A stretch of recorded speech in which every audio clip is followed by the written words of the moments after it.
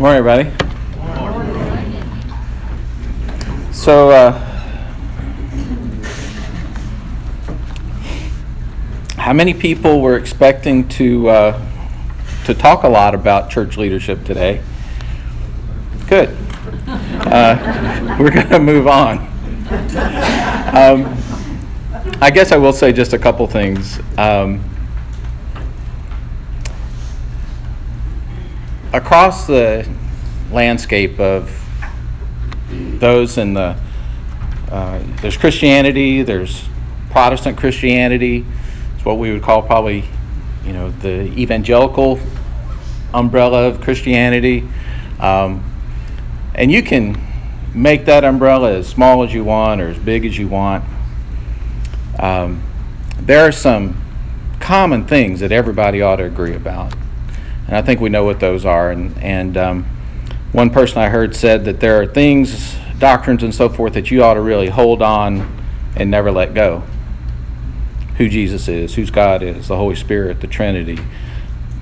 Jesus died for our sins. He took our sin upon himself. Those things you hold on tight. And then there are some things you can probably hold on a little bit loosely. You may have good reasons for believing them. You may have some scriptural support. But there's probably some perspective differences, some things some people might emphasize more than others, and how churches are organized is probably one of those things that we probably ought to hold on to a little bit loosely. We have, friends that go to churches where their organization is different from ours. They love Jesus as we do, and very often how a church gets organized has to do a lot with what's happening at the moment, and you could probably make the argument that there may be some types of organization that are good at different stages of a church's life, and that's would be interesting. But I think in general, if you try to stick to the leadership organization that we do have in Scripture, you'll be in good shape, and I think Covenant's trying to do justice to that, and we can talk more about it as you wish. But we're going to move on and talk about Stephen today. Just to organize our thinking, we're going to be introduced. I guess we were introduced a little bit to Stephen last week. We're going to talk about him a little bit more today. We're going to hear from him, and then we're going to hear Stephen's parting words to us. If we go back to the first part of chapter 6 that we looked at, and we found that there were 7 men who were picked out. And remember, even though we talked about deacons last time, these are not deacons, right? The King James may have led us astray a little bit. These were 7 men who needed to help out with some logistics, distributing food and so forth. And one of those 7, the first one picked in verse 5, it says, well, I don't know if it was the first one picked, the first one listed. It says, and what they said pleased the whole gathering, and they chose Stephen, a man full of faith and of the Holy Spirit. So Luke, as we've seen, kind of introduces us to people, and then he talks more about them. And as he's telling the story, we get to meet Stephen as one of these men who was picked to help out, a man full of faith and of the Holy Spirit. And what we'll find, like many Baptists, if you volunteer for something, next thing you know, you're doing a whole lot more. And in verse 8, which is where we'll start today, it says, and Stephen, full of grace and power, was doing great wonders and signs among the people. So when you agree with God that you'll help out, and when people lay their hands on you and pray for you, you never know what the Holy Spirit's going to do with you after that. And sure enough, in verse 8, we find that he was doing great wonders and signs among the people.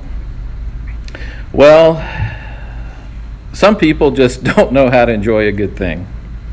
And in verse 9, we find some people are getting uncomfortable with this. And it says, then some of those who belonged to the synagogue of the freedmen, as it was called, and of the Cyrenians, and of the Alexandrians, and of those from Cilicia and Asia, rose up and disputed with Stephen. But they could not withstand the wisdom and the spirit with which he was speaking.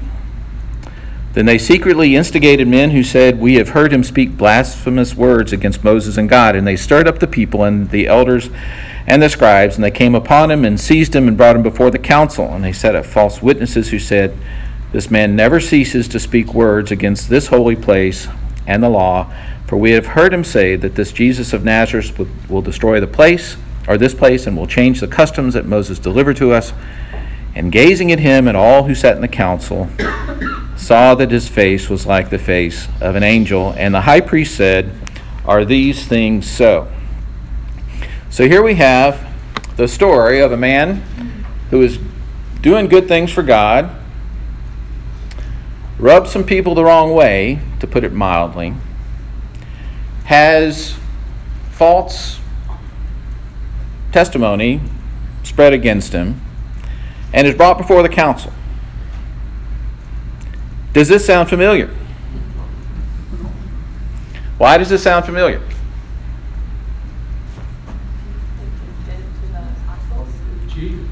They did it to Peter and John recently, right? And they did it to Jesus, right?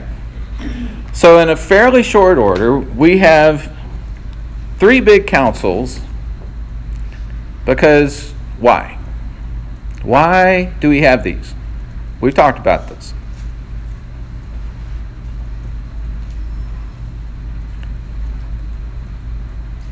Who was in power?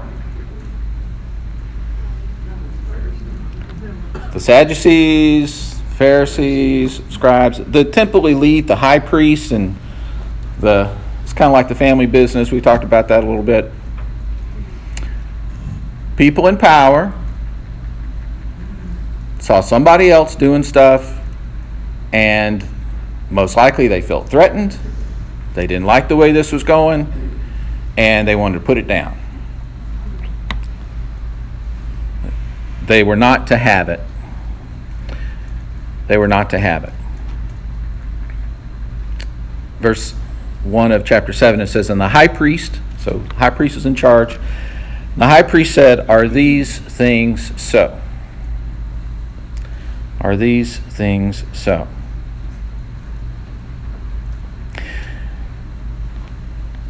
And then we hear what Stephen said.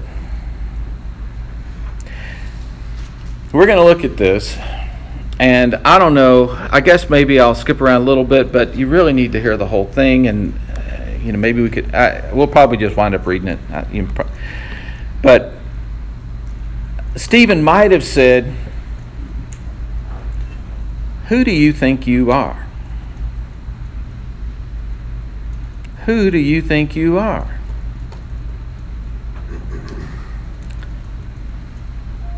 If I ask any of you and say, "Who do you think you are?"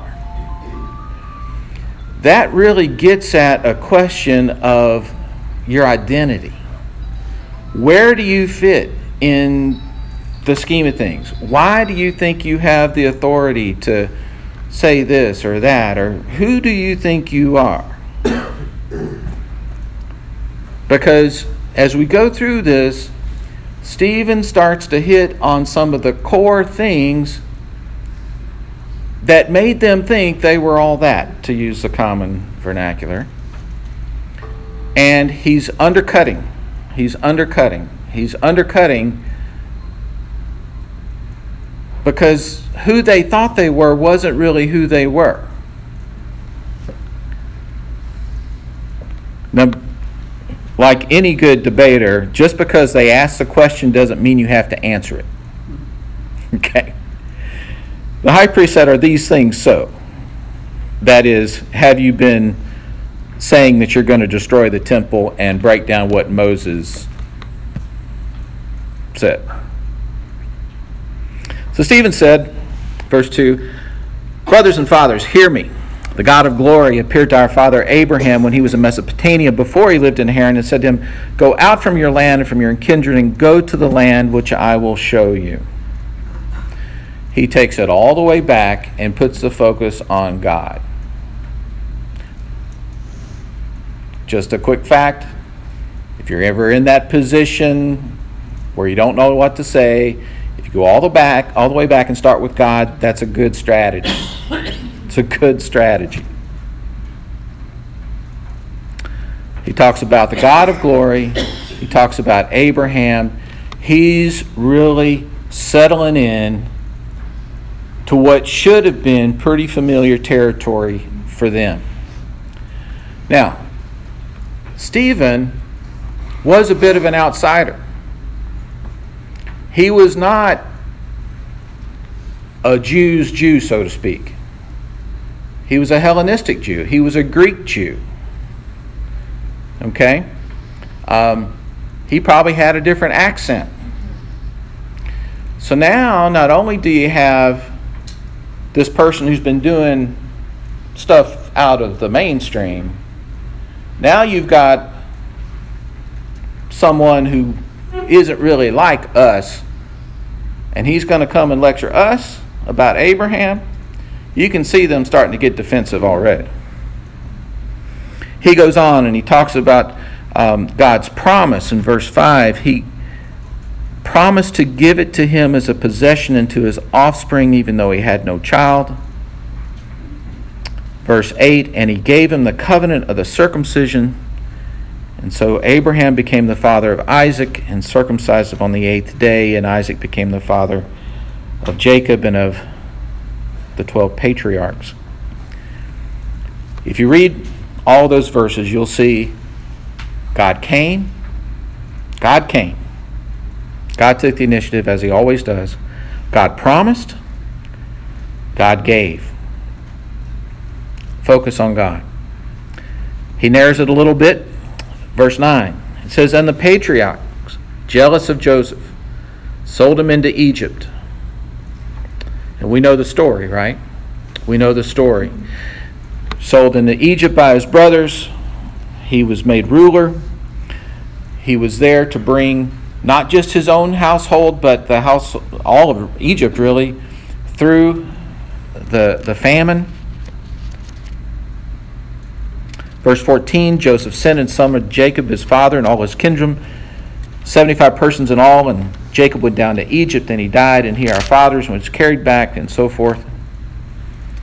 Verse 17, but as the time of the promise drew near, which God had granted to Abraham, the people increased and multiplied in Egypt, until there arose over Egypt another king who didn't know Joseph. What's he moving to now? He's moving to the time of the Exodus. This is the time of Moses, right? You guys know your history? He just covered how many years? Just from the start of Egypt to the end of the Exodus was over 430-ish years. He covered a lot of ground there. By the way, if you think about this, if you had to stand up and somebody said, give me a quick history of America, I'm not sure where you would start, but you'd probably talk about the early colonists, right? And, you know, you'd probably talk about the War of Independence and maybe the Civil War and so forth. You'd have to go back to 1770-ish somewhere, or a little before probably. Maybe go back to the 1600s, Plymouth Rock, right? So you could go back a ways. Stephen was going back about 1,500 years. All right? But he's hitting the high spots. So we're in Moses. Remember, one of the charges was you're going against Moses. And he goes through and he talks about Moses. Verse 29, Moses fled and became an exile in the land of Midian, where he became the father of 2 sons. We know why Moses fled, right? He killed a guy. He had to run. Verse 30, 40 years had passed, and now we hear about the burning bush. An angel appeared to him in the wilderness of Mount Sinai in a flame of fire in a bush. When Moses saw it, he was amazed at the sight. He drew near to look at it. We hear God say, I'm the God of your fathers, the God of Abraham and Isaac and Jacob, and so forth. Verse 34, I've seen the affliction of my people in Egypt. I've heard their groaning. I've come down to deliver them and now I will send you to Egypt. Catch this, verse 35. This Moses, whom they rejected. Now, early on, when he was still Pharaoh's son and still looking at the people, Stephen's making the point, even back then, Moses tried to help his people. But they said, basically, and I glossed over it, who are you to judge and rule over us? They rejected him. So Moses went away for 40 years. Ultimately, God calls him and says, you're going to be my Redeemer. So, just like we have Joseph, who saved his family from famine, in essence, he was their Redeemer. Stephen is hinting that Jesus is a better Joseph. Joseph was rejected by his brothers, but became their Redeemer. Now we hear Stephen say, without even using the Lord's name, Jesus is a better Moses. Moses was rejected by his people. God called him, said, I'm going to use you to be my deliverer. He's taken them all the way back every time. He's saying, you guys are focusing on, the temple, and we'll get to that, and to Moses, but he's taking them deeper and say, this is not about the characters in the play. This is about the author of the play.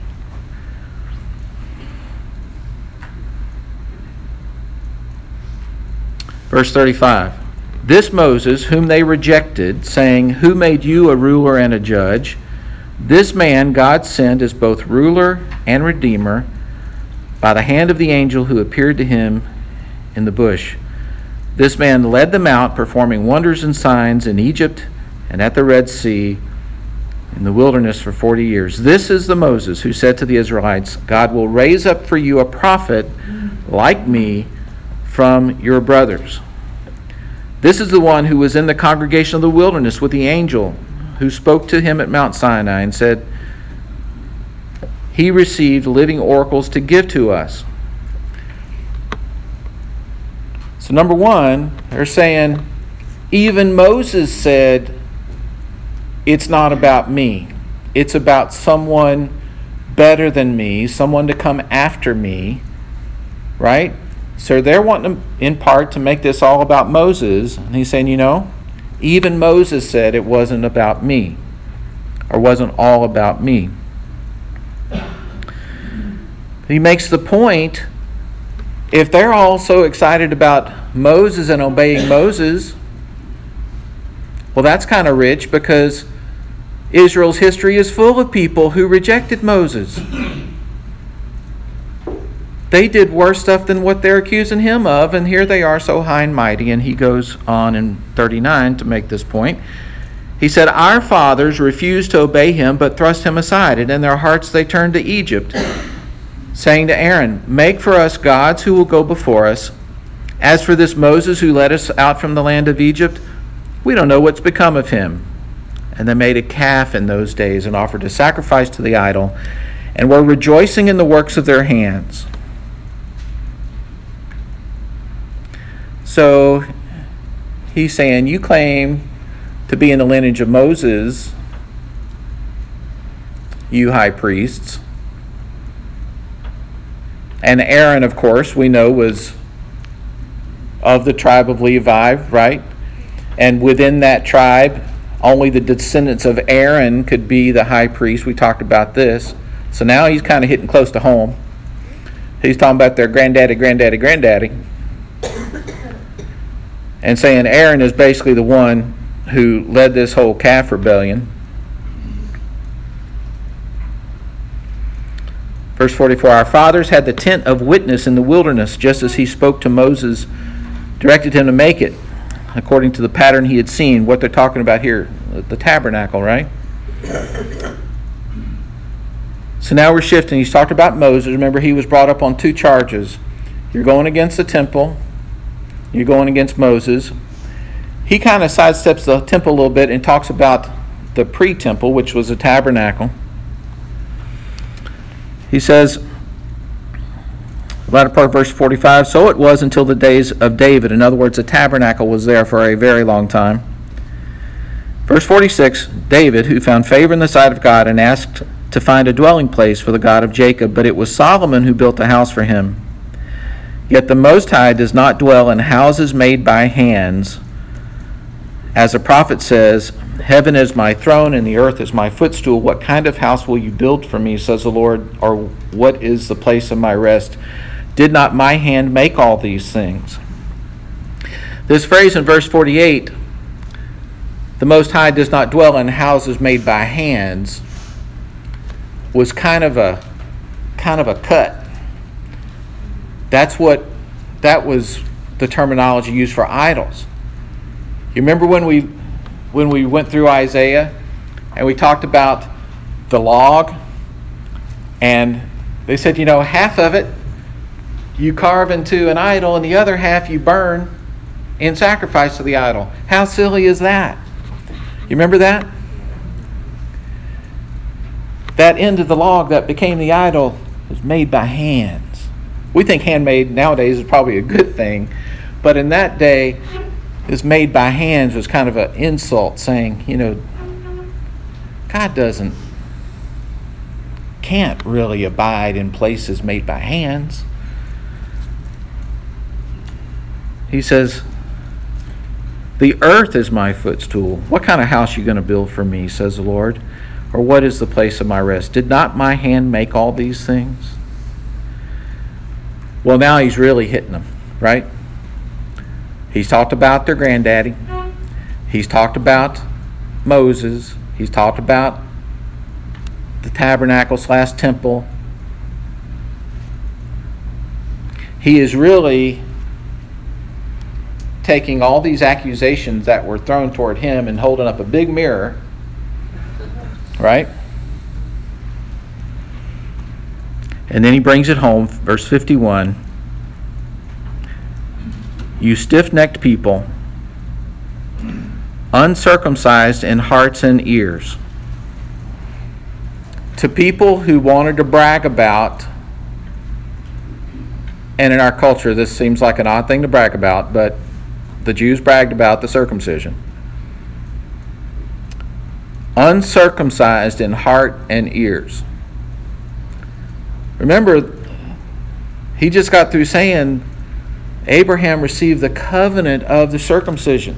That circumcision was a sign of God's connection with them and of God's blessing on them and God's promise to them as a people. It says, you uncircumcised people, you are not acting like you belong in this family tree.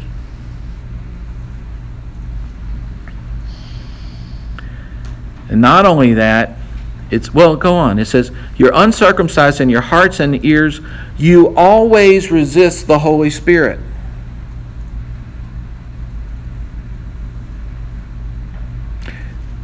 This might have sounded strange to them. I'm not sure they knew the Holy Spirit at this point. But he's calling it out. As your fathers did, so do you. Which of the prophets did your fathers not persecute? And they killed those who announced beforehand the coming of the righteous one, whom you have now betrayed and murdered.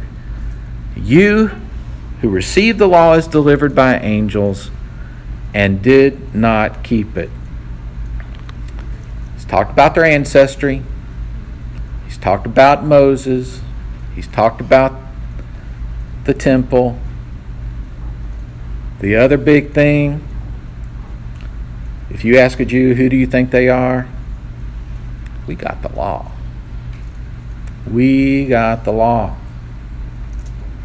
And he says, you got the law and you don't keep it. All those things that they used to claim their status, he's knocked them down. They literally had it at this point. And when you're presented with that sort of thing, you either repent or you bow up and fight. And that's what they did. Full-on rebellion against everything that they had been presented with. Verse 54. Now when they heard these things, they were enraged, and they ground their teeth at him.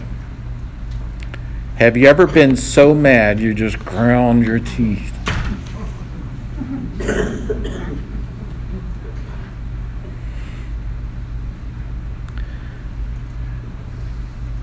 And he was looking at him.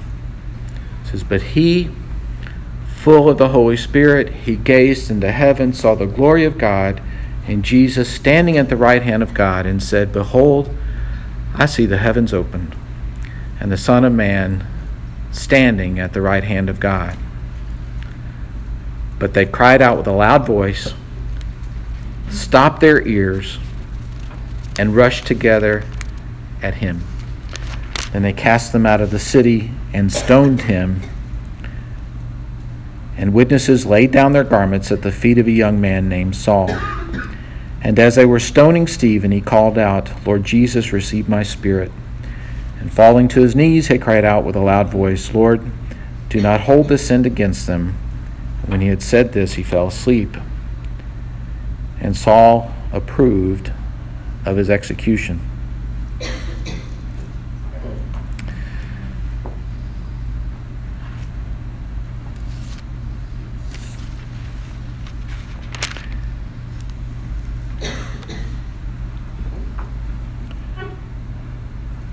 So this is the second time, in essence, that the council has committed capital murder against someone that they didn't agree with. But you can see how it's elevated because this is the first time they just did it themselves. They didn't get the help of the Romans. They just did it. This was a mob. This was a mob.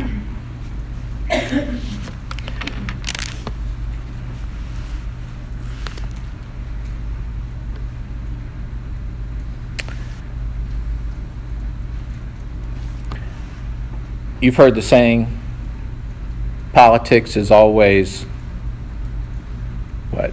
Local. Sin is always local, right? It's always right where we are.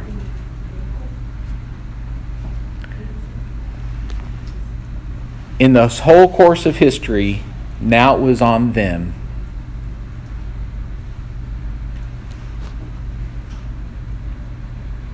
Now it was on them. Let's step back and look at just a couple things here. First of all, any questions or comments on, this was amazing rhetoric. Yes, John. You said politics are always what? That word we local. Hear. Say again. They say local. Thank you. They say politics is always local, right?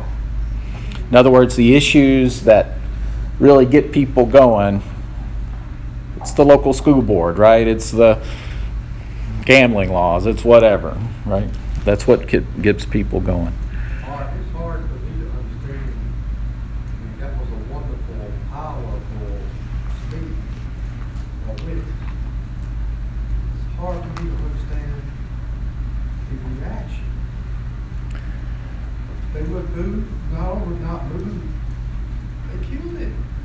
Yeah. I don't know where that's coming from. I can't understand. Well, you can't be, I'm not talking about scripture, this is just my opinion, but I don't think you can really continue with a hard heart in the midst of, let me rephrase that. You can't go on sinning in the midst of this religious atmosphere without a pretty hard heart, right? And it amazes us still today, right? the Vatican Guard just interrupted an orgy in the Vatican. True story.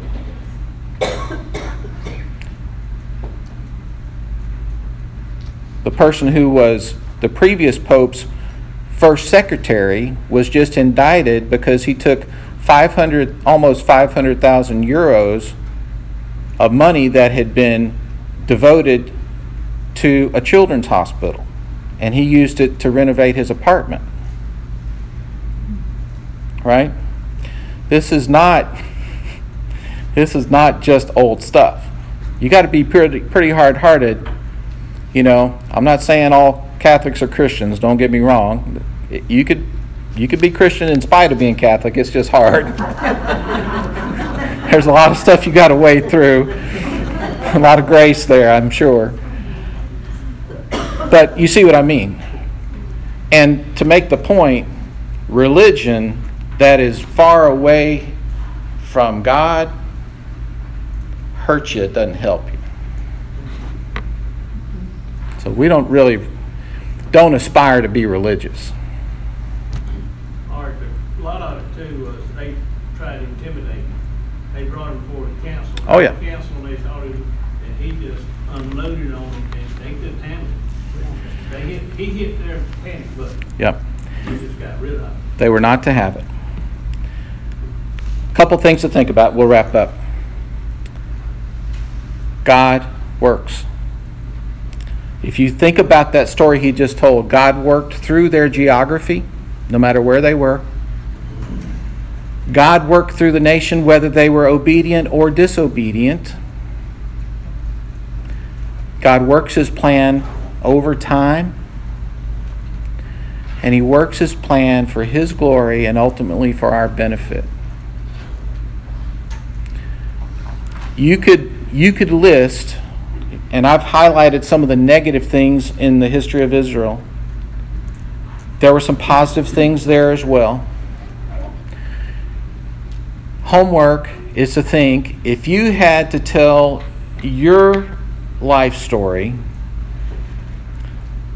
the good, the bad, and the ugly, how would you tell it?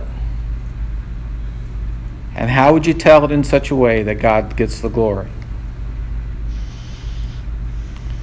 So when you think, or somebody says, who do you think you are?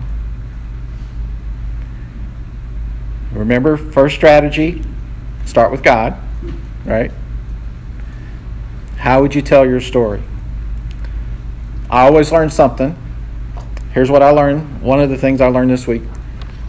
Do you know what the true definition of a martyr is? We think of Stephen as being a martyr. It means witness. It means witness. There's evidence. There's evidence. So, you think, who do you think you are? Where's your identity? How would you tell the story? Quick comments? All right, let's close. Father, we thank you for this whole arc of history, and we are so grateful that this arc of history includes us now. That we have the true circumcision, that we are part of the true Israel, that we are grafted in because of Jesus. In his name I pray. Amen. Thanks, everybody.